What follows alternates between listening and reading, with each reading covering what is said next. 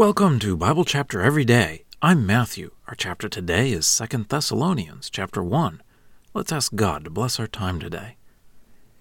Heavenly Father, as we read this chapter, we pray that we would have the right heart to obey your good news and change our minds toward you, that we would be willing to go through suffering for Jesus and let you be the judge who will work things out.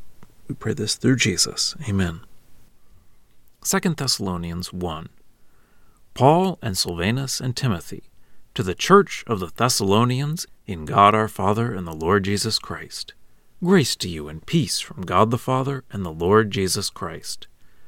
We ought to give thanks to God always concerning you, brothers, just as it is fitting, because your faith is flourishing, and the love of each one of you all toward one another is increasing, so that we ourselves boast in you in the churches of God about your patient endurance and faith in all your persecutions and the afflictions that you are enduring, a proof of the righteous judgment of God, so that you may be considered worthy of the kingdom of God, on behalf of which also you are suffering.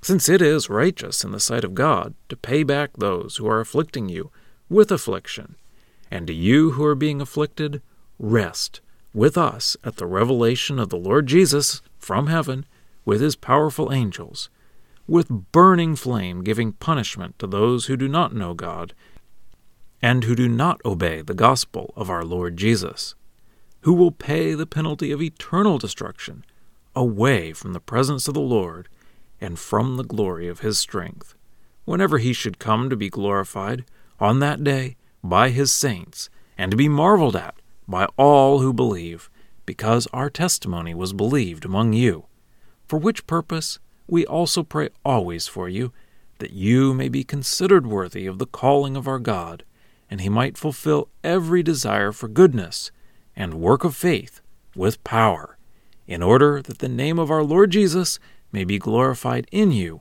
and you in him, according to the grace of our God and the Lord Jesus Christ.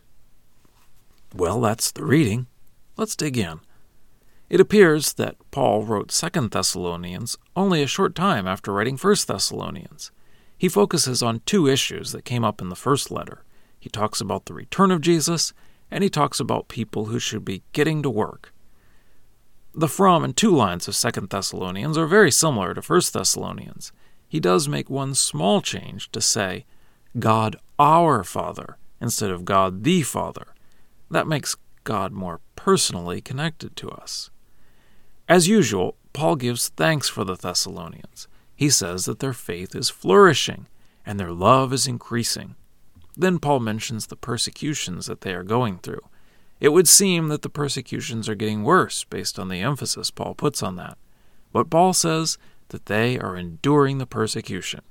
Paul says that this shows that they are worthy of the kingdom of God, and that God will judge righteously and punish the people who are persecuting them.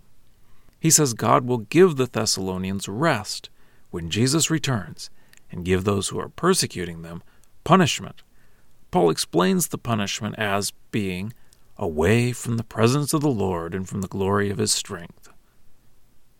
Paul prays that the Thessalonians will be considered worthy, and that God would give them power for their work of faith, so that God would be glorified. And now for a deeper dive. Verse 8 uses an interesting phrase, with burning flame giving punishment to those who do not know God and who do not obey the gospel of our Lord Jesus. That phrase, who do not obey the gospel. The word gospel means good news, and that Greek word would be used for proclaiming good news, such as the king has had a son. In the Bible, the good news is that Jesus has come and paid for our sins by dying for us, and he has been raised from the dead. That is very good news. So, what is the idea of obeying the good news? This indicates that we need to respond to the good news appropriately.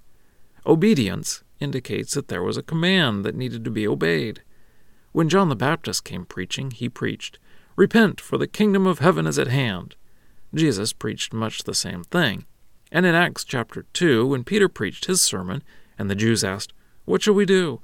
he told them in verse 38, "And Peter said to them, Repent and be baptized, each one of you, in the name of the Lord Jesus, for the forgiveness of your sins, and you will receive the gift of the Holy Spirit." So, what is repenting? Repenting is changing our mind, and as a result of changing our mind, our actions will change. It isn't a one-time thing, but a continual thing, because we don't get our mind changed 100% all at once. We find over time that we have to keep turning toward God. The Thessalonians were showing that they had changed their minds by going through the persecution and not taking their own revenge, but waiting for the righteous judgment of God. They showed their changed mind in how they showed love to each other. It's interesting, in that verse he said, "who do not know God and who do not obey the gospel of our Lord Jesus." So we show that we know God by changing our mind and obeying. So the question for us is, are we obeying the gospel and repenting? Scripture quotations are from the Lexham English Bible, copyright 2012, Logos Bible Software. Lexham is a registered trademark of Logos Bible Software.